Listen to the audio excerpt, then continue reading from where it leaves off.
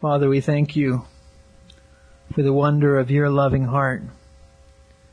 And we ask that as we begin to consider and look at the life of your Son, that you would open our eyes to who you are. That you would transform us as we behold. That you would show us what a wonderful Savior we have. And we ask this in Jesus' name. Amen. All right, good evening. I'm excited to be with you all once again, and I'm excited about this particular series that the Lord has for us in these coming weeks. We're going to be looking together at the emotions of our Lord and what they reveal about His heart, the heart of God. Now, how I was thinking about this, how a person reacts to circumstances can tell you a lot about a person. You can learn a lot about a person just by watching what they do. You can learn a lot about a person by listening to what they say. But you can learn a whole lot about a person by watching how they react to circumstances. What makes them weep? What makes them laugh? What makes them angry? What makes them worried? And so we want to think in this session over the next 7 weeks, we want to think about how does the Son of God, how does Jesus Christ react? What causes Him joy? What causes Him sadness? What makes Him angry? What makes Him astonished? What emotions arose within Jesus and what experiences and circumstances evoked those emotions within Him? And so that's where we're going over the next 7 weeks. But before we can really dive in, next week we'll really get to dive in. We'll begin with thinking about the compassion of Christ. But before we go there, I really believe it's important to slow down and walk through some introductory matters.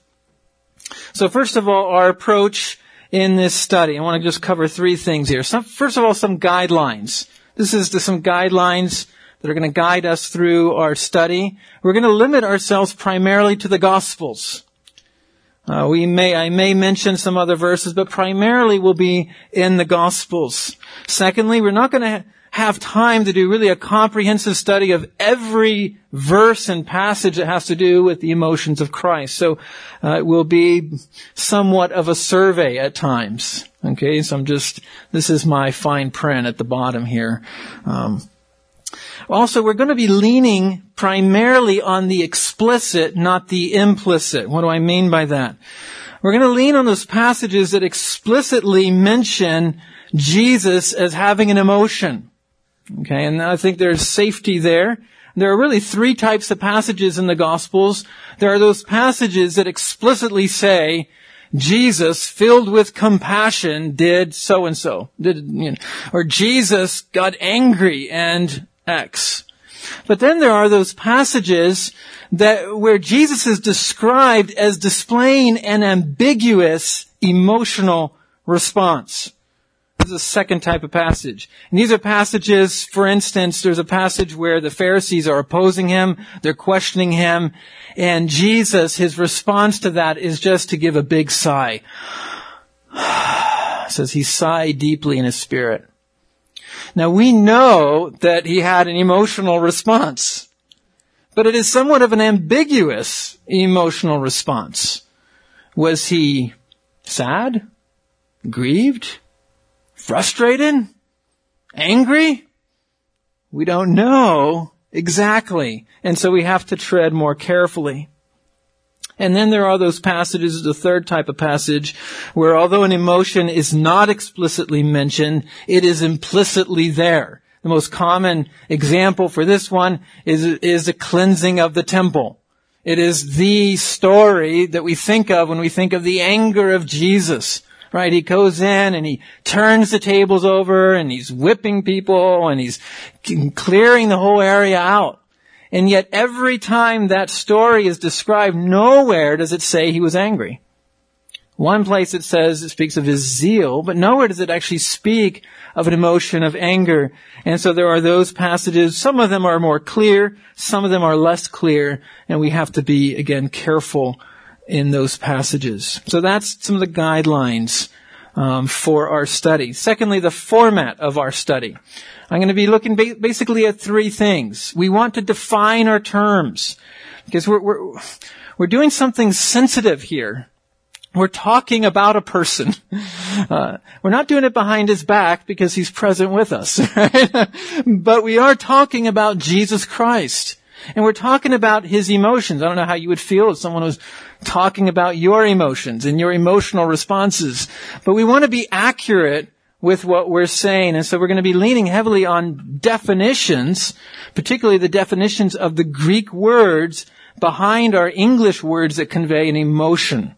Does that make sense? So defining is going to be an important aspect. We're going to also be observing. So I want to define the words, but I also want to observe those particular events in the life of Jesus in which that particular emotion arose. We want to look at those events. What caused this emotion to rise up within the being of Christ? And then third, of course, we want to learn, right? We want to draw some application. We want to learn some lessons. We want to learn who Christ is.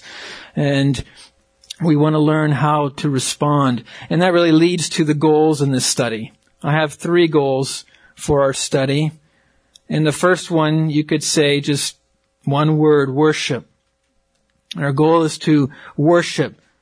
But worship is a response to seeing something. So I really want us to see, by God's grace, God for who he really is. Jesus is God, right? Who is he?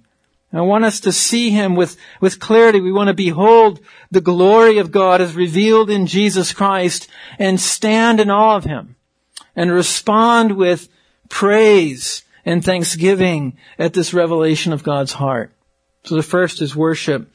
I hope that is one of our goals. Secondly, I believe that one of our goals should be to change. So worship, but secondly, to change. That is, we want to be transformed into the image of Christ, right? We want to be more like Jesus. And Paul actually speaks of this in Corinthians, that we are changed, we are transformed by what? By beholding, right? And so this is a perfect way to be transformed, as we behold the living Christ, as he walked upon this earth, as we think deeply about what kind of a person he was. We can be transformed. We want our emotions to become more like his emotions. And that's what I trust will take place as we're in our times together. So we worship, we change, but the third word that I'm going to use here is run. Run. Because as we gaze upon the perfections of our Lord, and we look at ourselves and we see the need for change, we can become all too aware of our own need, of our own weaknesses, of our own sin, of our own inability. And in those moments, we need to run to Christ. We need to see that he is not only the one that we ought to imitate, but he is the one who alone can rescue us and deliver us. He is an all-sufficient Savior. And we can come to one who truly, as the King James Version puts it, he truly is touched with the feelings of our infirmities. You believe that? That Jesus Christ is touched by the feelings of our infirmities, our weaknesses, our need. Why is he touched? Because he was tempted in every way, and yet without sin. And so as we remember this, we're encouraged to run to him for help in our time of need. We can run to him. And so I trust that these will be our responses to worship, to be transformed, to run to Christ. All right, that's it by way of introduction. Now there's 2 things I want to do tonight in our time together. And I want us to think about emotions. And I want us to think about emotions from God's perspective. And then I want us to think about emotions from our human perspective. So we really are looking at 2 big ideas tonight. So the first has to do with God's emotions. Now, as soon as we speak of emotions and we speak of God, we run into certain difficulties. And the first is the question that it might arise, is it even right to think of God as having emotions? Is that even appropriate? Throughout church history, God's people have believed in a doctrine called the impassibility of God. The doctrine of impassibility. That's a big word, and most people hear that word and they think, oh, you're trying to tell me that God has no emotions. But that's not really what that word means. What it's really trying to get at is that God's emotions are different than our emotions. They're distinct. And then some people debate this whole issue of the impassibility of God, and I don't want to get mired in the debate. But I believe that we can all agree as to certain things, regardless of the terms we use. There are certain points at which we can agree together regarding the emotions of God. And I want to present it this way. First of all, God is presented in the Word of God as a transcendent being. That is, He is a God that is far above us. He is absolutely sovereign. That is, He is in control of all things. He is immutable, which means He does not change. He is self-sufficient. You first years are thinking about these things, right? He's self-sufficient, which means He has no needs outside of Himself. Right? He has no needs, not dependent on anyone. He is a God who isn't surprised in any way or forced to react in a certain way. This is the God that is revealed to us in Scripture. And you can see it in passages like Job 42:2. I know that you can do all things, and that no purpose of yours can be thwarted. Or Malachi, for I, the Lord, do not change. Or Ephesians 1, God is the one who works all things after the counsel of His own will. And I could put verse after verse after verse. Now, if we only focus on these types of verses that speak of the transcendence of our God, we might begin to think of God as being somewhat cold and distant and uncaring. But there's a whole nother package of verses and passages in the Scripture that relate a whole nother side to God. And these passages describe God as a very personal being. An emotional being who interacts with and responds to people. So let me put some of these passages up. For instance, Hosea 11:8 and 9. How can I give you up? This is God speaking, O Ephraim. How can I surrender you, O Israel? My heart is turned over within me. All my compassions are kindled. I will not execute my fierce anger. I will not destroy Ephraim again, for I am God and not man, the Holy One in your midst. And I will not come in wrath. This is a whole other side of God, right? This is a God who is close, who cares, who feels, right? You see it in Jonah, chapter 3, verse 10. Jonah delivers his message to Ninevites, repent.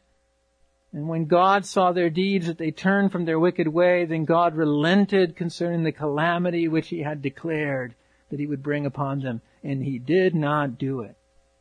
God responding to human beings.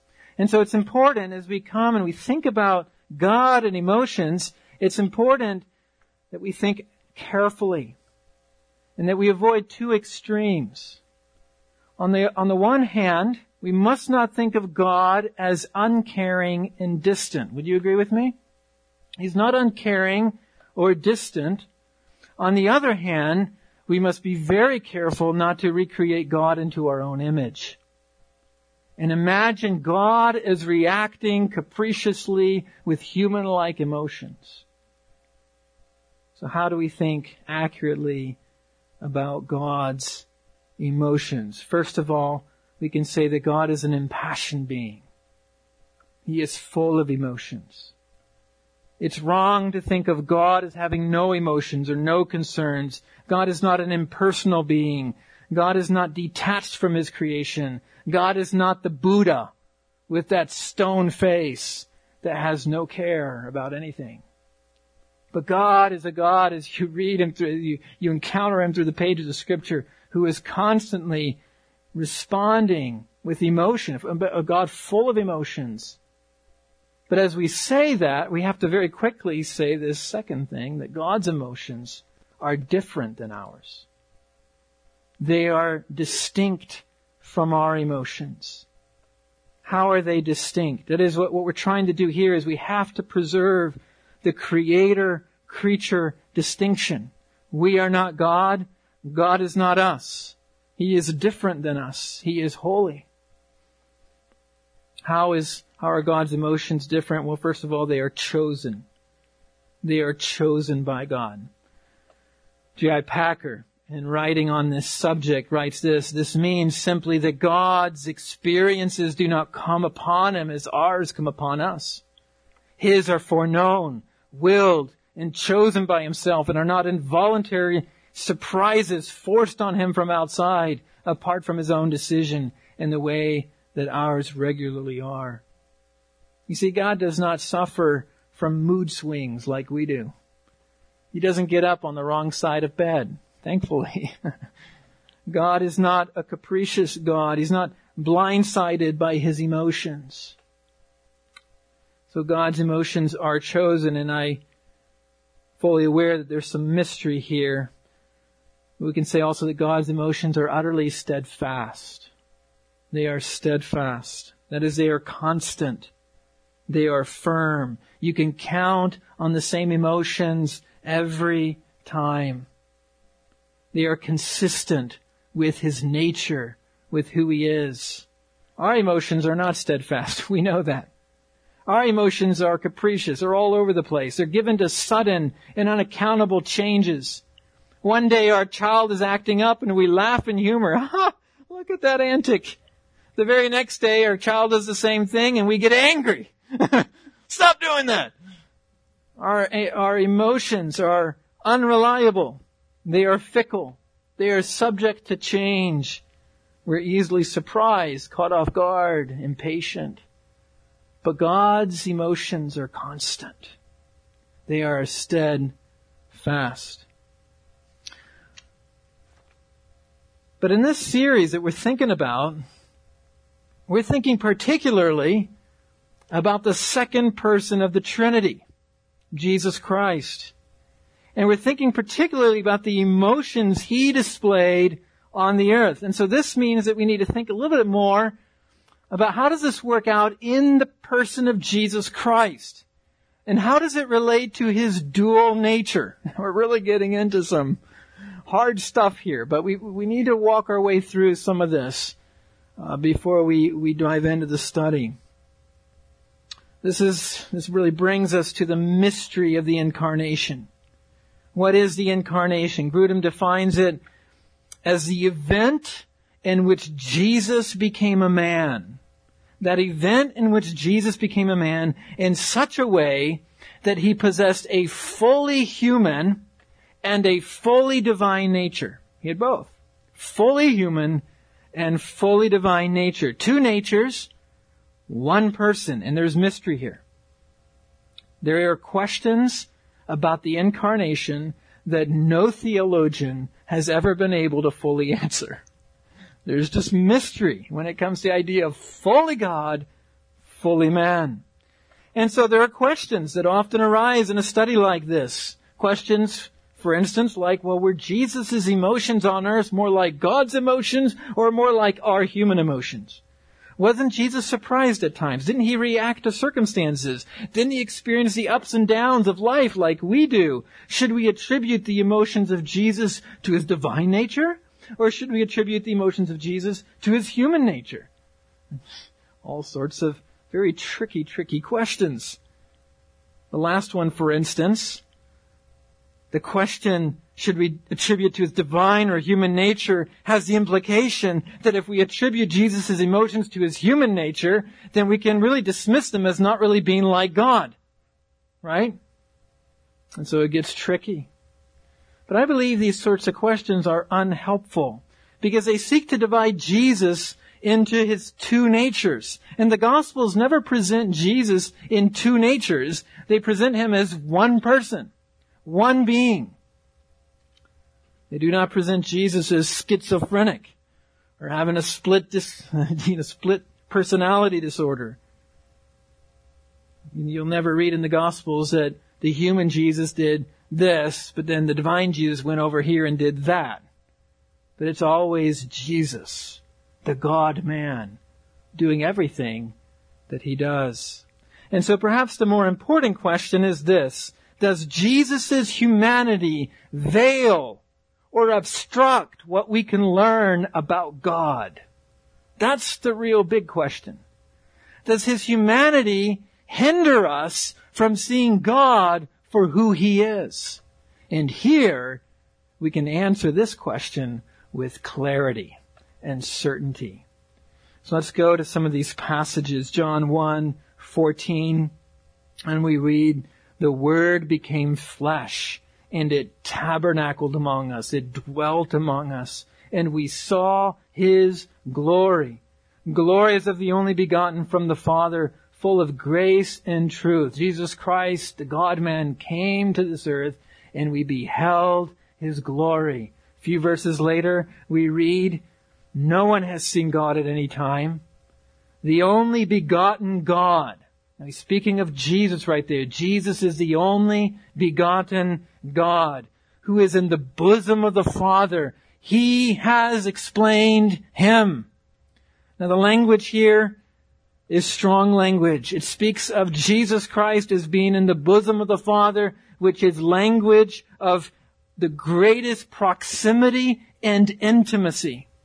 That is, there is no one closer to the Father than the Son. There is no one who knows the Father better than the Son. And then this beautiful phrase, the Son, Jesus, the begotten one, has explained the Father. He came to this earth to explain the Father to us. And of course, this classic passage at the end of John, Philip said to Jesus, "Lord, show us the Father, and it's enough." And Jesus said to him, "Have I been so long with you, and yet you've not come to know me, Philip? He who has seen me has seen the Father. How can you say, 'Show us the Father'?" Do you want to know what God is like? Study the Son. Look at the life of Jesus Christ. Study his life. To see the incarnate Son of God is to see the Father. Oh, for eyes to see the Son, that we might see him who is invisible. Isn't that amazing? That we can see him who is invisible by looking at the Son of God. And so what can we say about this? Jesus' emotions accurately display to us what God is like. Far from Jesus' humanity obstructing our vision, it makes possible our vision of God. It is the very humanity of Jesus Christ that makes it possible for us to see God for who he is in a way that we've never seen before. To see Jesus through the pages of the Gospels is to see the Father like he has never been revealed before. Not anywhere in the Old Testament is the Father revealed the way he is revealed through his Son in the Gospels.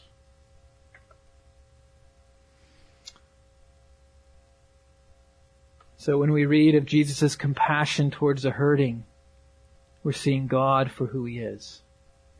When we see Jesus' steady opposition towards those who oppose him, we're seeing God for who he is. When we see him weep over Jerusalem, we're seeing God for who he is. These are glimpses into the very being of God. Now, one more caution regarding emotions and God. We need to keep a proper balance with other aspects of his being. By focusing on Jesus' emotions, I'm aware that I might communicate the idea that Jesus was a man who was dominated by his emotions. The reality is that the passages that speak of Jesus' emotions are fairly few when compared to all the Gospels. And so we need to be careful here, and I just want to say this at the very beginning, that it was always the will of God that controlled Jesus' decisions and actions in life. Jesus did not act based on his emotions. He had strong emotions, but it was always the will of God that directed his life. And so we need to be careful not to elevate emotions too highly. We can turn Jesus into such an emotional being that, as B.B. Warfield writes in his paper, he scarcely commands our highest reverence. And we don't want to do that. On the other hand, we don't want to ignore these emotions that we find in Jesus Christ and make Jesus out to be a man without passions, a man who is stoic and cold and heartless and who cannot truly sympathize with us. And so, by God's grace, we'll seek to navigate between these two extremes. So, in summary here, on emotions in God, we could say three things. God's emotional life is different from ours. And we can say amen. Thank you. Praise God. That they are different than ours. Secondly, the emotions that Jesus experienced through his divine human nature accurately display to us what God is like. That we can look at the Son, and as we look at the Son, we can say that's what God is like. He is a reflection of the Father. And then third, we just need to remember that emotions are not everything. Jesus was not a man dominated by his emotions.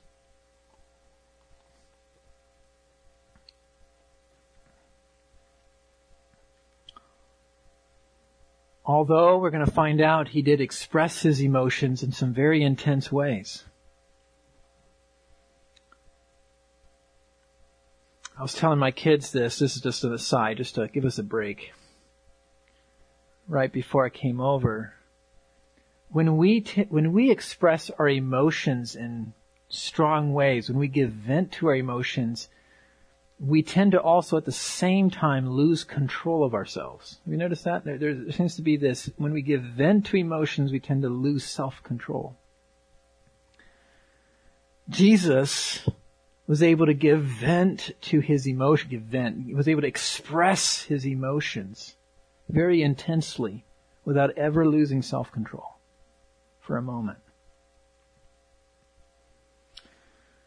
All right. So here are a few points about the emotions in God, and we want to think rightly about God and his having emotions. But now I want us to, in a sense, look at this from a different angle and think about our own human emotions.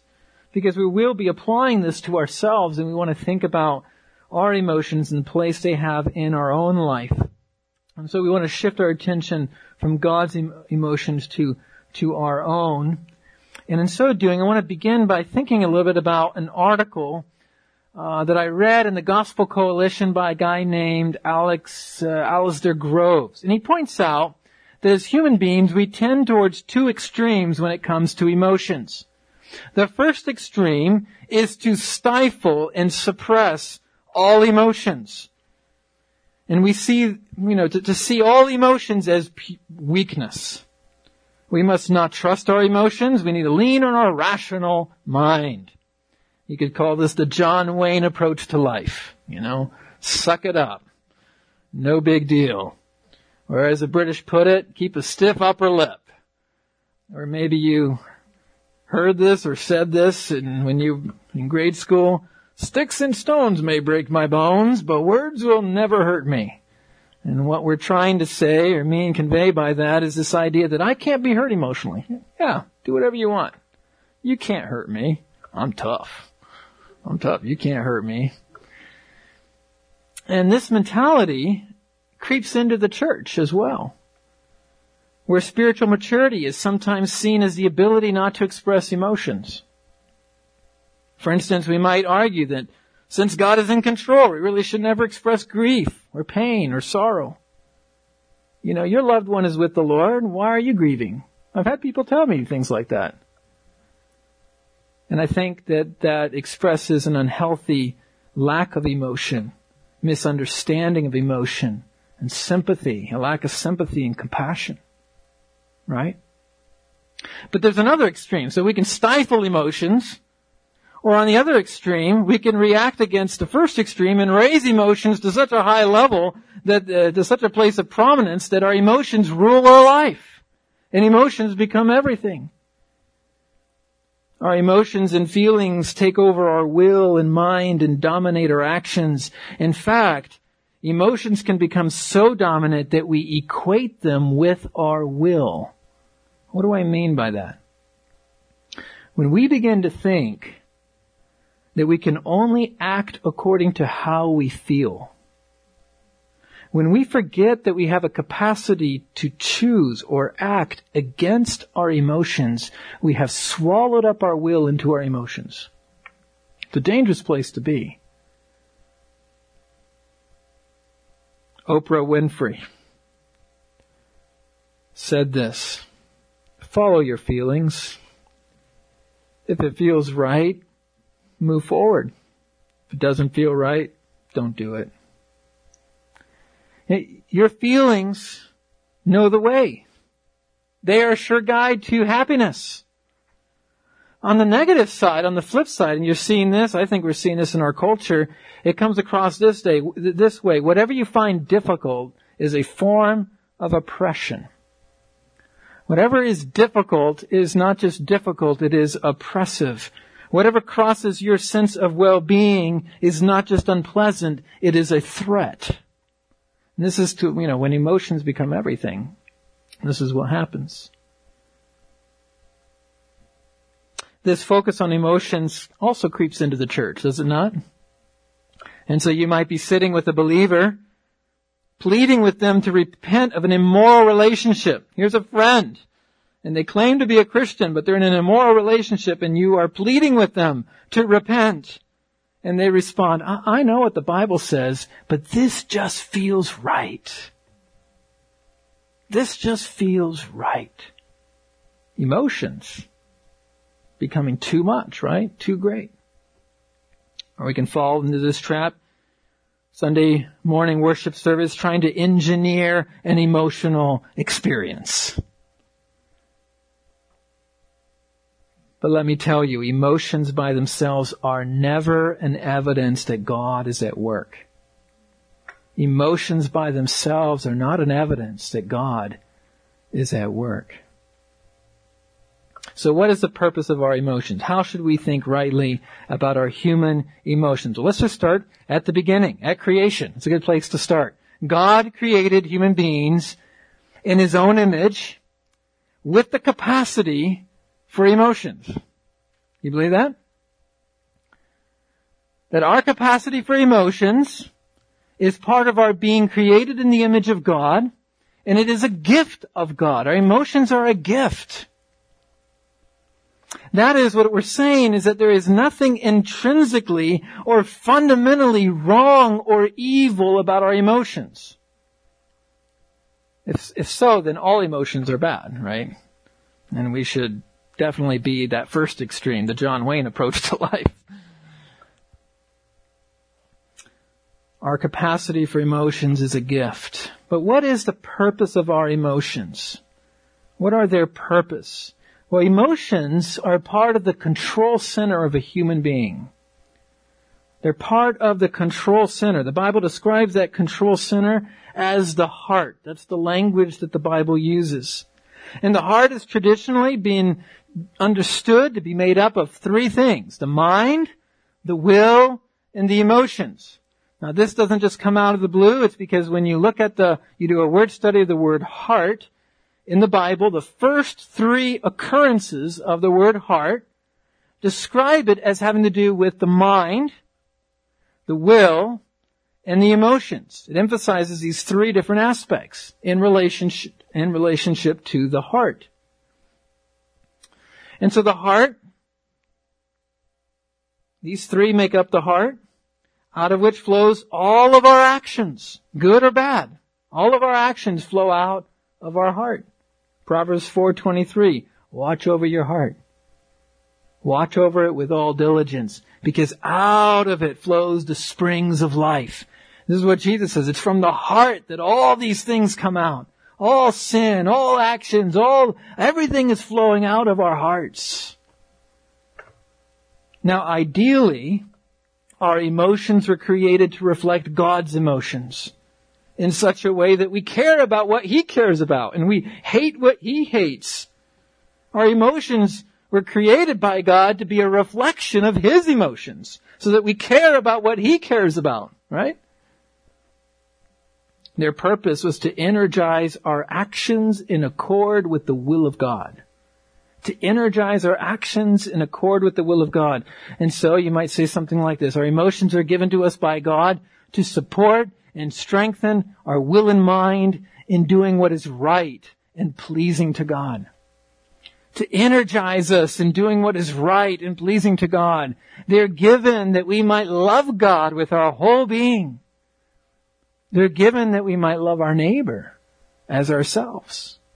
And it's a wonderful gift. Robert Law, I'm going to be using him from time to time. He wrote a book on the emotions of Jesus. Good book. He writes, in the complex working of our nature, emotions has but one purpose: to move the will to action. And you're going to see this again and again and again in our study of Christ, is whenever this emotion rises up within Christ, it moves him to action. It never just dead ends. When compassion wells up within him, he heals, he rescues, he delivers. It moves him to action. But we all know that when you turn to Genesis 3, something terrible happens. The fallenness of our emotions, the fallenness of our whole being. Adam and Eve disobey God. They rebel against God. And because of that, they plunge all of humanity into sin. And this means that because of the fall, every part of our being is affected by sin. We call this total depravity. And this means that our emotions have also been corrupted by sin. And just as we can sin with our thoughts and we can sin with our actions, we can also sin with our emotions now. In fact, we could say that because of our sin nature, we even have this inward tendency to sin with our emotions. You could say that the first sin was the elevation of the mind, will, and emotions above the Word of God. The first sin was the elevation of the mind, will, and emotions, the heart, the person, the core of a person's being, to elevate himself above the Word of God. Which also means they removed themselves from under the authority of God. Does that make sense? And this is what caused this great collapse. We were created, you see, to live under God's good and kindly rule. That's how you were created. It's how I was created. We were created to live under God's authority. Our minds, our wills, our emotions, they only operate correctly when they're functioning under God's authority. It's the only time they work right. When they're not there, they totally mess up. It's only in submission to God's Word that our hearts function as they were designed to function, resulting in righteousness and holiness and godly actions and feelings. Whoa.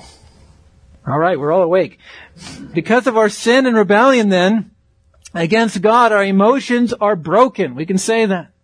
They malfunction. They are defective, like these speakers.